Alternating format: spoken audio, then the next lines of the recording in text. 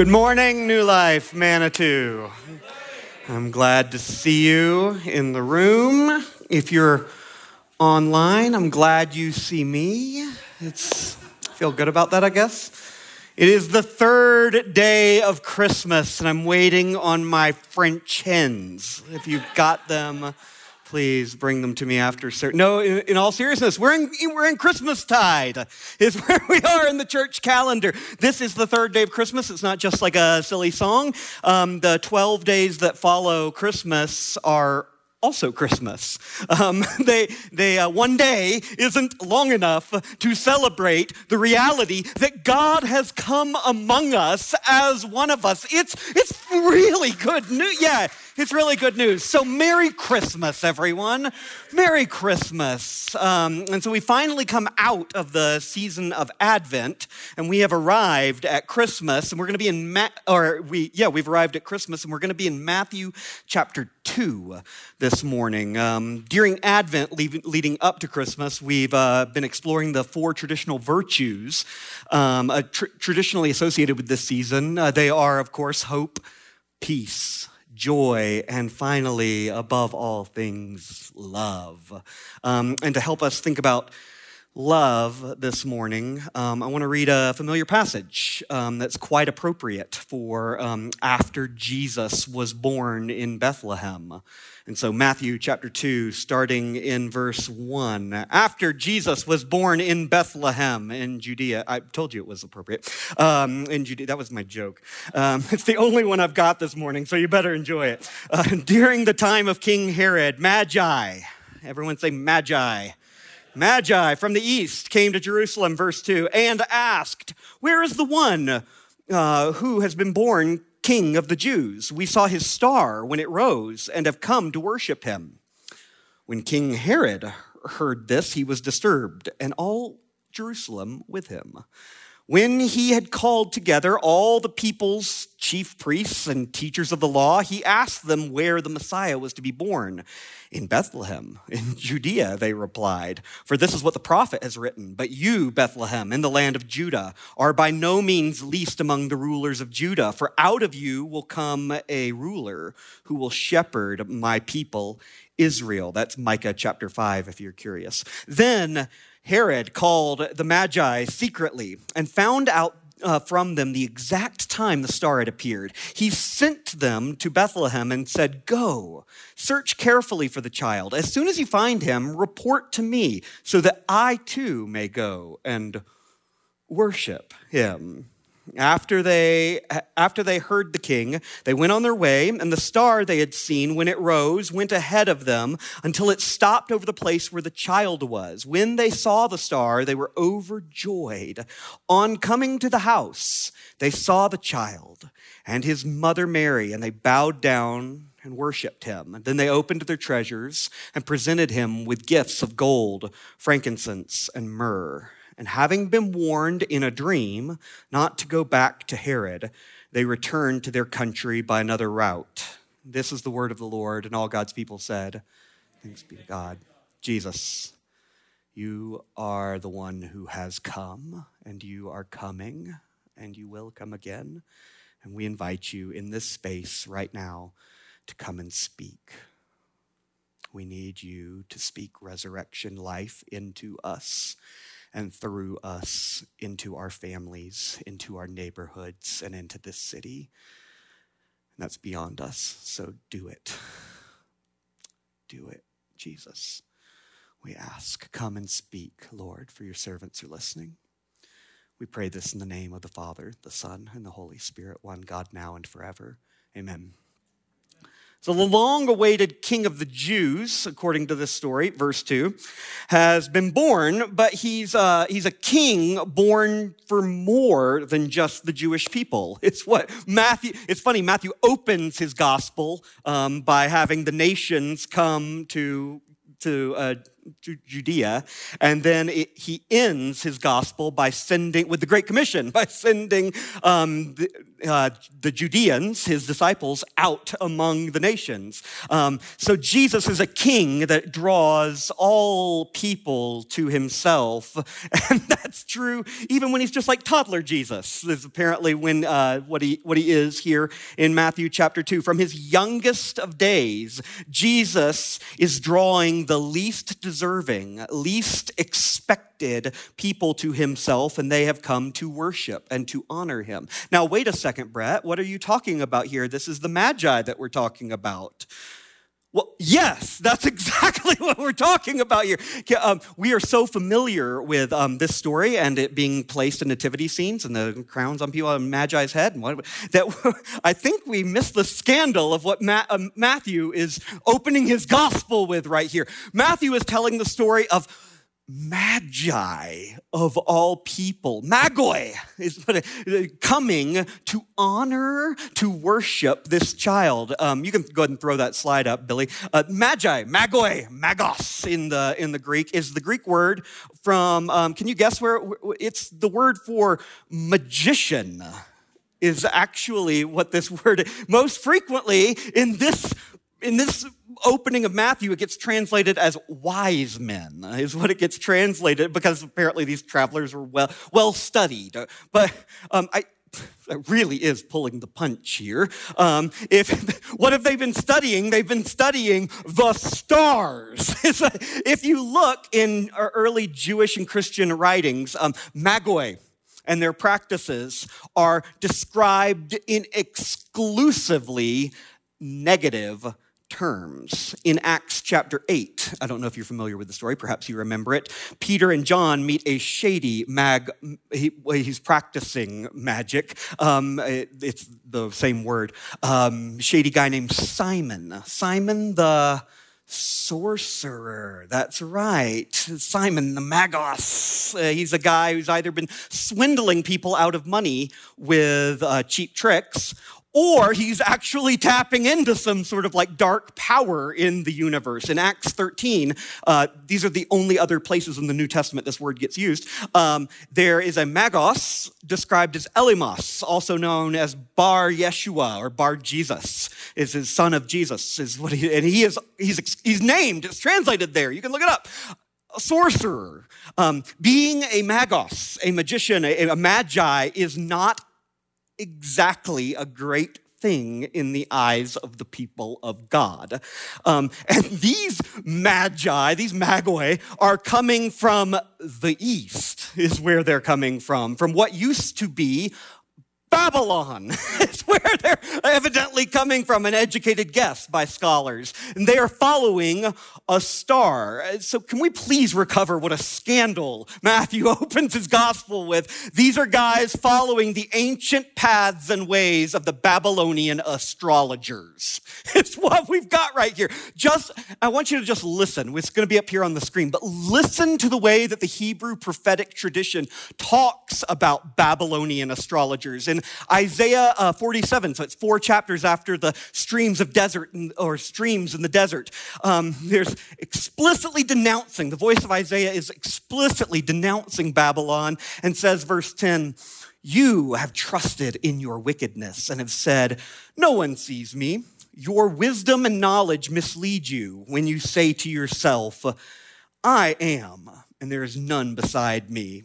Disaster will come upon you, and you will not know how to conjure it away. A calamity will fall upon you that you cannot ward off with a ransom. A catastrophe you cannot foresee will suddenly come upon you. Keep on then with your magic spells, with your many sorceries, which you have labored at since childhood. Perhaps you will succeed. Perhaps you will cause terror. All the counsel you have received has only worn you out. Let your astrologers come forward. Let those stargazers who make predictions month by month, let them save you from what is coming upon you. Surely they are like stubble. The fire will burn them up. They cannot even save themselves from the power of the flame. These are not coals for warmth. This is not a fire to sit by. That is all they are to you. These you have dealt with and labored with since childhood. All of them go on in their error. There is not one that can save you. That is sweeping language used by the prophets to condemn not only Babylon, but anyone who practiced magic or sorcery or astrology. Let the stargazers, in the verse 13, let the stargazers and astrologers, let them come forward, says the voice of Isaiah. They're good for what? For nothing. Those kind of people don't have power to stop the coming fall of Babylon. Isaiah is saying these people are powerless even to save themselves. That's what Isaiah says. The disaster that's coming on Babylon, it's going to consume them too. The fire is going to burn them up. These guys, Magoi, are enemies of God's people. But suddenly, with the arrival of Christmas, we have a scandal.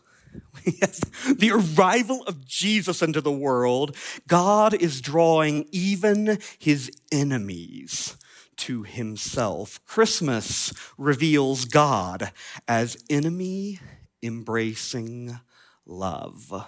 It's the scandal of Christmas. These are exactly, it shows that this word shows up just in one chapter of the Old Testament. These are the kind of people explicitly mentioned in the court of King Nebuchadnezzar trying to interpret his dream in Daniel chapter 2. These are not the good guys. These are the wrong kinds of people. These are Eastern sorcerers, Babylonian astrologers, the kind of people that the prophets denounced. But now, God's love is drawing them, even them. Even Babylonian astrologers are being drawn into the embrace of Jesus. And all of these centuries later, they're still just as powerless as they were back in the day with Isaiah. They're still obsessing over the wrong sorts of things. What are they studying? The stars. They're still stargazing. They're still idolaters. But Christmas shows us the love of God who meets us where we are. And God's love is always finding us, always guiding us. You need to hear this morning. The love of God finds you even in your idolatry. The love of God finds you even in your sin. The love of God is going to guide you even in your stargazing. These people are looking for truth, I would presume, in the best way that they knew how to look, and God meets them where they are and guides them.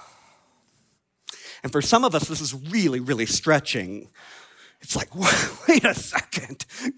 Because God's kindness and God's love, it defies all of the neat, clean categories that we have about how God should work. Well, he should be this way. He shouldn't get his hands dirty, and he shouldn't mess with those things over there. Many of us were taught that sin is actually explicitly the one place where not only God won't meet us, but God can't.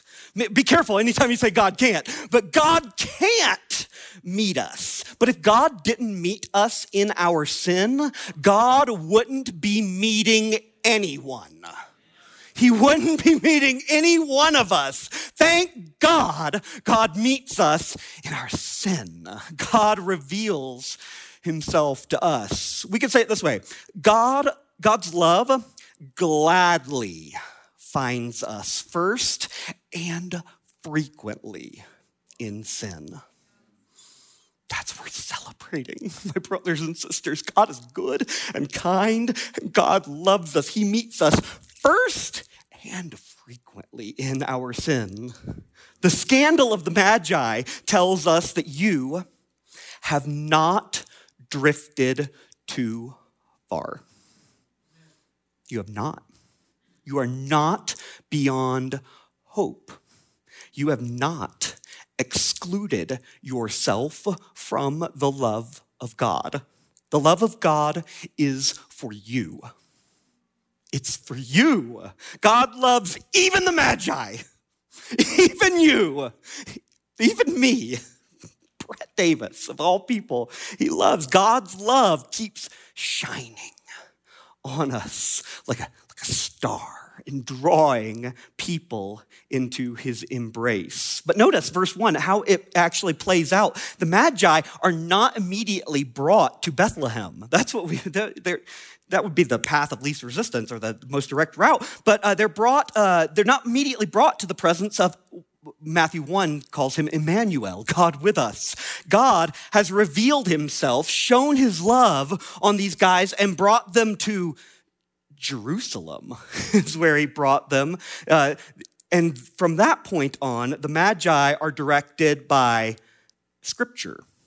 Is where suddenly the old story from Daniel 12 of the king of Babylon summoning all of his sorcerers and soothsayers and magi. And can you interpret this dream for me? It gets turned on its head because now it's the king of Jerusalem that's summoning all of his chief priests and his scribes and the Bible nerds and come over here. And they are actually teaching the soothsaying magi how to read the scriptures. Verse 5 and 6 says, well, you don't need to stay here. You need to go to Bethlehem in Judea. That's what the prophet Micah said. So God met them where they're at, but he eventually steered them with Scripture. Scripture is what gets them all the way to the child, all the way to Jesus. We could say it this way. God finds us in our sin, and then he draws us out of it. It's the whole reason God is meeting us in our sin is because he's wanting something better for us. And I'm gonna meet you, and then I'm gonna steer you a different way. As a parent, I've started recognizing that the way God feels about sin a lot of times is the way that I feel about a dirty diaper. It's horrible. It's unclean. But I want to get rid of it. I want to clean it up. But I would never, ever dream of throwing the baby out with the diaper. No matter how grave the mess or the uncleanness. One of the chief reasons I actually dislike the mess of the diaper so much is because I care so much for the wellness of my child. And you are his child. I don't refuse to meet my child in their mess. I scoop them up and I hold them. And I've gotten mess on me sometimes. But my love, me being evil, my love compels me to meet them in their mess, to get them out of it. Because I want them fully alive and fully well. So too with God. God finds us in our sin. He found the Magi in their astrology, but God doesn't leave us there. Through it all, God draws them to Scripture, and Scripture draws them to Jesus. This is the way that God always works. No matter how good we look on the outside, no matter how bad we look on the outside, we are all Babylonian astrologers. And God is meeting all of us. All of us. Every single one of us in our powerlessness to save ourselves, in our darkness, in our sin. And he's drawing us into his loving embrace. That's where the story ends. He draws them to the child, and verse 10 says they're absolutely overwhelmed with joy. The journey has been worth it. They are brought into the presence of it, God with us, where they can, verse 11, where they can worship him with their gifts. That's the love of God draws us to a place where we can pour out our gifts and love those around us and serve the. But we need to. I'm suspicious. We need to camp out here for just a second. It's easy to pivot to the love that we give to one another and not be having our breath taken away by the scandal of the unilateral love of God for you, no matter where you are or what you're doing. I want to camp out there for just another second because that is what transforms lives. It is not moralism. It's not saying clean up your act, that baby in your diaper, clean up. That is not what changes your life. What changes your life is recognizing that in all of my mess and all of my helplessness, I am overwhelmingly, infinitely loved by God. That's what the least Jewish, don't worry, we're still going there. The least Jewish, the least expected, the least deserving of all people end up discovering the presence of God. These guys, we could say it this way, these guys didn't know while they were gazing at the stars that the stars are gazing back. You know, these guys have been chasing the heavens in all kinds of unhelpful ways, but they didn't know that the heavens are actually behind you. It's the hound of heaven is after you, and he's going to catch you. They discover that they have been caught up in something they weren't planning on, and they discover the mystery of faith toddling around in a small house in Bethlehem. We need to talk about the love of God this way. God is now part of the human family. That's the mystery of Christmas. This is the scandal of the Christian faith. God has become a human being. I mean, talk about God getting some mess on him, covered. That's the whole point of what Christians call the incarnation, is the $3 word for it. God has fully and forever not stood at a distance, but become one of us. This is what Christians believe and confess. God has entered into every bit of our lives. Your mess is not too great. In fact, your mess is where God is presently meeting you. We can change the metaphor for just a moment from the mess of a diaper to maybe the struggle of sickness. There's a long tradition in the church recognizing that sin is not just a bad thing we do, like you stub your toe and you say the colorful word. I grew up in a tradition that is like shakes finger, that's sin. But that's actually a trivialization of sin. Sin's much deeper than that. It's pervaded the entire human experience, so that it's not just things we do, it's actually like a kind of sickness of the soul, of the human condition of this world, a sickness, a corruption of who we were actually made to be. This is a picture right here of Ashley Jewett and her 5-year-old Maddie. And when little Maddie was diagnosed with a blood cancer, her mom, Ashley, along with the rest of her family, dad, brother, grandpa, all shaved their heads in solidarity with her. If your hair goes, my hair goes. I'm with you. We are with you. And when we hear stories like this, even of, I got permission to say this, but even like little Ashley Martin and Sarah Martin, our former music associate or music pastor here, when we hear stories like this, something deep stirs within us and says, oh, how beautiful and good that is, that kind of solidarity with someone.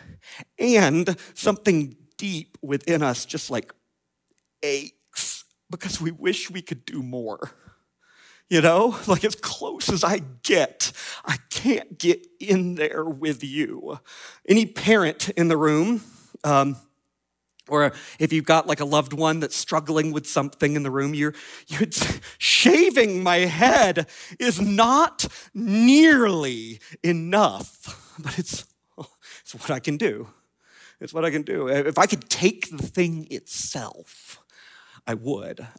This is our youngest daughter, Daisy, when she was about 9 months old, and she was in ICU for nearly a week with breathing difficulties. It ended up being a very beautiful picture of a very, I snapped it really quickly in faith that she was going to be okay. She wasn't just like on oxygen. She has a mask sealed around her face, forcing oxygen into her lungs. And so I hope you'll forgive me if I'm wearing a mask a lot, because I've seen somebody struggling for air. Joy and I had a scary conversation with the doctor where this doctor told us that the next step, the last step, would be intubating her. And that wasn't going to be a good, in that moment, if I could have taken the inflammation from her lungs and carried it in my lungs, even though it killed me, I would do it. Like in a moment, I would do it in a heartbeat. Like we shave our heads with others and we pray at the beds of 9-month-old little babies because it's all we can do. We can't actually enter into it with them. But the mystery of the Christian faith is that this is exactly what God has done in Jesus. The toddling little child encountered by the Magi is Emmanuel, is God with us, entering into the actual thing of our lives with us and for us. God has become part of the human family. He has entered into our experience fully. God the Son, now and forever. Let this scandal blow your mind, shares the DNA of, and maybe even the nose of a first-century Jewish peasant named Mary. That's the mind-boggling scandal of the Christian faith. God has skin in the game. It's like literally at this point. It's a scandal, I know, but God has a mother. God, that's traditional, historic, Orthodox language about it. The Theotokos is what the word is. God, too, has a body that aches. He knows what it's like. God, too, has friends. God, too, has experienced betrayal from a friend. God, too, enjoys good food and good conversation. God knows what it's like. God, too, has hungered. God, too, has suffered. God, too, has been confused. My God, my God. God, too, has died. And God doesn't just meet us halfway. He meets the Magi whole way. In our human experience, he meets us. He's actually not just going to meet them in their sin. He's actually going to carry their sin. God has entered into the human experience, not just gotten like a little bit of mess on him. He's taken the depths of our sin sickness, everything that you're ashamed of, every bit of it, square inch of shadow across your soul. He has carried it in his body on the cross. We could say it this way. God has rushed into our brokenness. Of course God has. That's what love does. That's who God is. That you couldn't stop him from doing it. The idea that God is Zeus or Odin or some sort of like figure up on a mountain somewhere, very like detached from you, needs to die, and you need to let Ashley Jewett with her shaved head replace that image of God. You couldn't stop God from being close to you and rushing into every bit of you, far from being too messy or too sick or too broken for God to find you. You can't stop him. God doesn't just meet us in our sin. God takes it and he carries it and he suffers it and he dies in it. And then 3 days later, he comes walking out of the tomb and says, okay, I'm leaving all that right there in the grave. Now, how about we get down to the business of letting me get resurrection life into you? That's what God is like. The heavens have chased us further and harder than we could have ever imagined. God is now one of us. God the Son has become one of us. The great theologian Robert Jensen put it this way, kind of tongue-in-cheek. He says, one way of saying what happened with Jesus is that Jesus so attached himself to you that if God the Father wants his Son, he is stuck with you too. He's saying it tongue in cheek, but that's because the whole point, he believes that it's not a division between Father and Son in the Trinity. If for some reason there was, God can't get himself out of humanity at this point. He's got skin in the game. He's fully invested in you. He chooses to be stuck with us, is what Jensen's saying here. There was a time that perhaps we could have imagined God high on a mountain like Odin or Zeus, detached if the human race, if Brett or Joe or Bonnie or John or any one of us goes away and your destiny, it doesn't really matter to me because I'm up here playing golf on Mount Olympus. That is gone now. That's gone. Those days are behind us. God has skin in the game. He's one of us. He has rushed in. Good luck stopping him. He's scooping you up. Despite all of your darkness, all of your powerlessness, all of your sin, God is fully and forever invested in your destiny. God is with us and will never, ever, ever, ever forsake us.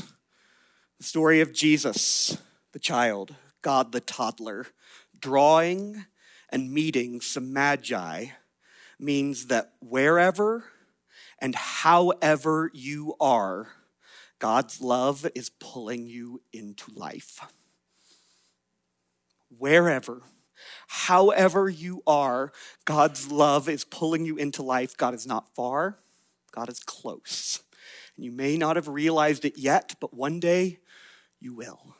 The heavens are chasing you. The love of God is chasing you, even in your stargazing, even in your idolatry, your waywardness, even in that thing, that situation, that unthinkable place that you would never share. The love of God is pursuing you and meeting you. Before you can give him anything, gold, myrrh, time, energy, money, attention, before you can do anything, helpless like a baby in mess, God is already giving to you, meeting you, guiding you, and he's inviting you out of sin and into new life. And so, as the band comes this morning, I want to create just a little bit of space before we come to the table that can we all stand together before Joe leads us to the table? And maybe if you're comfortable, open your hands. And for some of us, I just have this sense that for some of us, this might be a decisive linchpin of a morning for you where you say, I yield. I yield. I'm going to stop running. I'm going to let the hound of heaven catch me. For some of you, you just need to hear that God loves you and maybe open your life to him this morning. And so I invite you right now, if that's you, there's no magic words. I almost never do this, but this morning, if that's you, I just invite you to say, Jesus, I'm yours. You don't have to say it out loud. You can say it in the depths of your soul. It's not the words that matter. It's your yielding that matters. You're already being chased. God's already claiming you. And all that's left to do is to say, Jesus, I'm yours.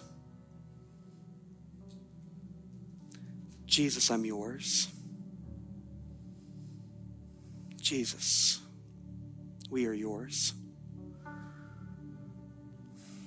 And so if that's you this morning and it's feels like a really important time in your life, Joe or I or any of the staff here, we would love to connect with you and talk to you about that yielding, about what that means and just help you understand it a little more.